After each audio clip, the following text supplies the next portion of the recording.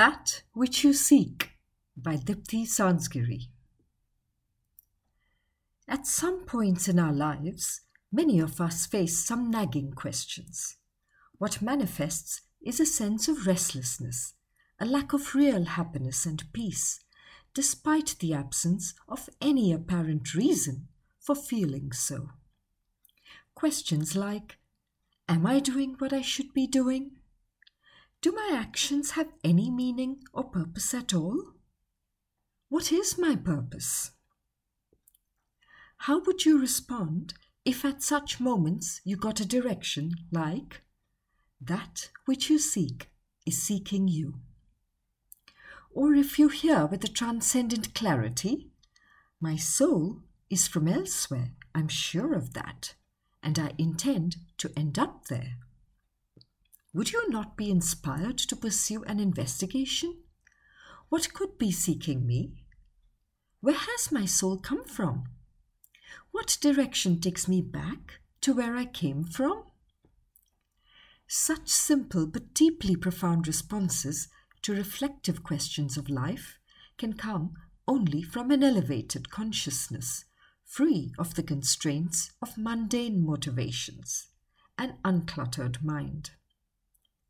Such was the case of Jalaluddin Muhammad Balkhi, the one from Balkh, or Roman Anatolia, or Rumi, as was made popular by the Western world. A Sufi poet for most, a master for Mevlana tradition disciples, an Islamic scholar for readers of Masnavi, his 6-volume treatise, which is regarded as the Persian language Quran by all Sufis, an exemplary disciple for all disciples, absorbed by love and devotion to his master. For all those in whom the search for the real, the truth, is awakening, an encounter with Rumi is like encountering an ocean. Not only in terms of the sheer volume of his written work, which by any standard is huge, but more importantly, the depth at which he touches the mysteries of life is deeply penetrating. Once you put your feet in those waters, you are bound to drown in the depth of his love for you.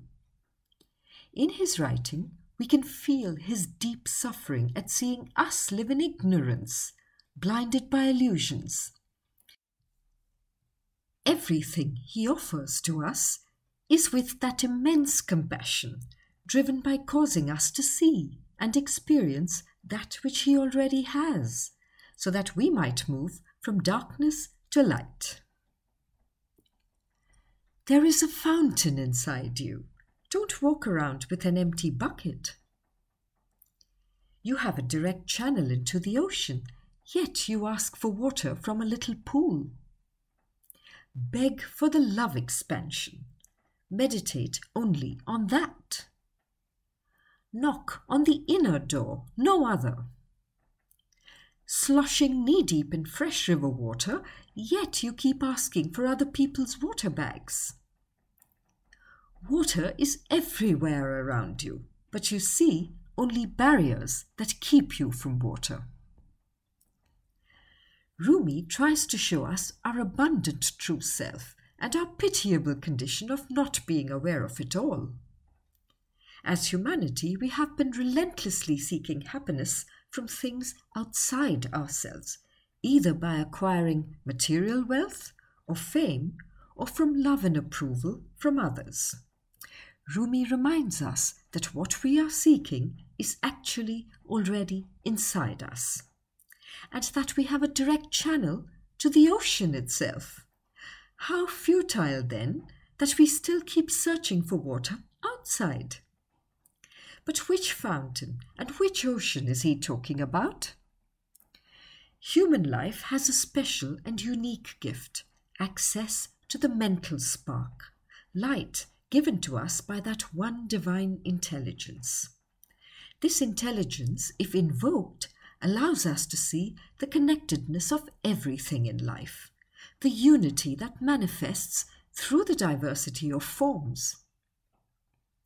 It is said that the Buddha had explained that by understanding an orange completely and deeply, one can understand the entire universe.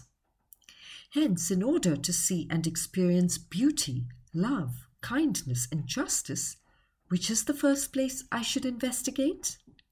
Myself. The moment we look within, we begin to glimpse the fountain that exists inside us. And Rumi also tells us how to do that. Your task is not to seek for love, but merely to seek and find all the barriers within yourself that you have built against it. As we begin our journey on this path, we will encounter the many layers of likes, dislikes, hurt, pain, beliefs, anger, ego, and ambition, veils that cover our true being, obstacles that prevent us from being who we truly are. But we will also find, through this inner search, that we have the capacity to peel off these layers slowly but surely. This journey is not easy. It requires hard work of invoking the will, paying active attention to the motor behind our every action, and the painful letting go of old habits and automatic reactions that block our evolution and serve only the preservation of an old, illusory identity. Initially, the fountain inside me is invisible, but since the bucket I hold is real for me, I become dependent on it. If you are irritated by every rub, how will your mirror be polished? And if you want this mirror to be polished, you have to be prepared for 1,000 rubs by sandpaper. For graphite to become a diamond, it has to go through the intense pressure and heat deep in the earth's crust for many millions of years, without which it cannot transform. What would be this pressure and heat for us? Every time we face the gap between what we understand and believe to be the right thing to do and what we actually do. Initially, we may not even be aware of this gap. But the moment we choose to pay attention, we come face to face with this ethical issue. And then conflict within arises, and then the will to choose the right has to be evoked to fight the comforting tendency of choosing the wrong. For example, let's say we agree that focus and concentration is the key to pierce through the haziness of mind to consider any subject with clarity. However, the mind has the natural tendency to scatter, always on the move, like a butterfly from one thought to another. Hence, I conclude that I need to tame my mind and gain the ability to direct it. However, I rarely take out time or put in the effort to develop this ability, and my mind continues exactly as it was.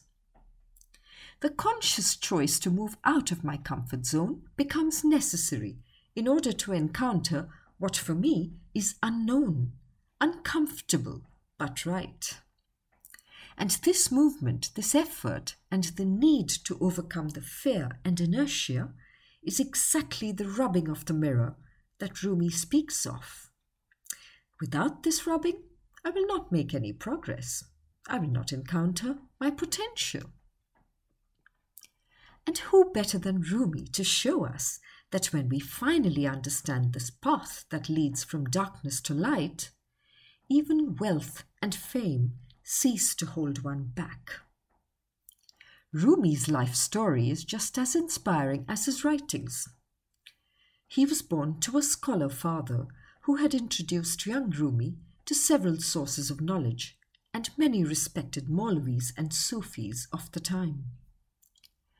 On the early demise of his father, he had become the head of the madrasa in Konya, and at the age of 34, he already had hundreds of disciples.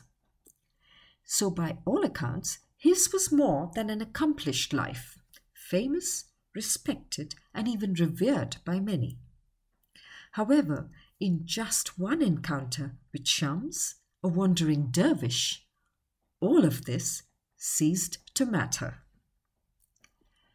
Shams and Rumi shared an intense relationship as friends, but also as master and disciple. Rumi's first encounter with Shams is described in various versions. However, the essence of all the versions is that Shams pierced through the scholarly knowledge of Rumi and dazzled him with an experiential knowledge of the divine. Rumi's son, Shamsad Walad, wrote later, "After meeting Shams, my father danced all day and sang all night. He had been a scholar, he became a poet. He had been an ascetic, he became drunk with love." This encounter caused Rumi to leave behind his illustrious scholarly life and plunge deep into the mysteries, driven by the love for his master, the one who revealed to him his soul, his true identity. When we consciously seek, we might encounter or get a glimpse of truth. But then we are faced with the choice of leaving behind what we had known till then, or instead to follow the newly found truth. But how many of us are able to contemplate this choice? We are so deeply attached to our personal identities, defined by illusory and transient characteristics. We define ourselves as accomplished artist, a lawyer, a doctor, a caring husband, wife, son, serious or fun-loving, adventurous or cautious, etc. And we limit ourselves with such identifications so strongly that we are unable to see beyond. We come face to face with the challenge of harmonizing these different aspects of our lives by developing a center, our true identity, beyond all the temporary masks and roles that we might play. It is said that at the end of that first encounter with Shams, Rumi fell into a semi-conscious state, emerging again as a different man. In Urdu, such a mystical experience is called fana, the annihilation of the ego. All his worldly identities, his knowledge, his disciples, his family, his fame, just fell to dust. And his consciousness was absorbed in the grace and love of divinity that had come to him in the form of Shams. And such love is difficult to describe and explain. It can only be experienced, and seize the opportunity to do so when life brings you a teacher. The rule that covers everything is, how you are with others, expect that back. If you want to know God, enjoy the company of lovers. If you want to be thought a great person, learn some subtle point and say it with many variations as the answer to every question. If you want to live your soul, find a friend like Shams and stay near. This force of love transforms also others around us, because when you truly love someone, you are no longer the same person. Something changes in your inner being. Suddenly, you put someone else's well-being before your own. We who are usually obsessed with I, me, and mine, when truly experience love for someone else, forget about ourselves. A sort of fana.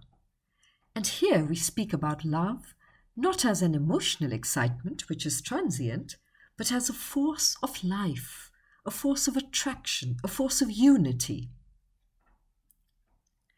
An ant hurries along a threshing floor with its wheat grain, moving between huge stacks of wheat, not knowing the abundance all around. It thinks its one grain is all there is to love. We make that one grain, that small world of ours, the object of our love. We are completely blind to the vastness of life, all of creation that is expressing its love for me. We take everything in life for granted. The sun, the rivers, the trees, the treasures of Mother Earth, everything. And then the wonder for that phenomena just doesn't exist. But if we were to recognize the giving nature of life selflessly, without expecting anything in return, then we would be awestruck by it. And if we continue on this path, we might discover that it is us who live in an illusion of separateness. If and when we are able to transcend this illusion, open ourselves to boundless possibilities, life responds many times more. Did you hear that winter's over? The basil and the carnations cannot control their laughter. The nightingale, back from his wandering, has been made singing master over all the birds. The trees reach out their congratulations. The soul goes dancing through the king's doorway. The winter of separation from my inner, higher self has ended, and a deep inner joy of the spring has bloomed. The soul, the nightingale, has taken its true place as the master over all the other lower aspects of myself, my body, my emotions, my ego, my likes and dislikes, and guides me on the path. All the rubbing has given the result, and the glimpse of my true self can finally be seen in the mirror. And yes, it is a constant battle of defeating my weaknesses by invoking my strengths, of recognizing my true identity when I am taken by my ego all the time, every time. And Rumi, again very lovingly and with a lot of compassion, exhorts us. Come, come, whoever you are, wanderer, worshipper, lover of leaving. This isn't a caravan of despair. It doesn't matter if you have broken your vows 1,000 times before. Still and yet again, come again, come.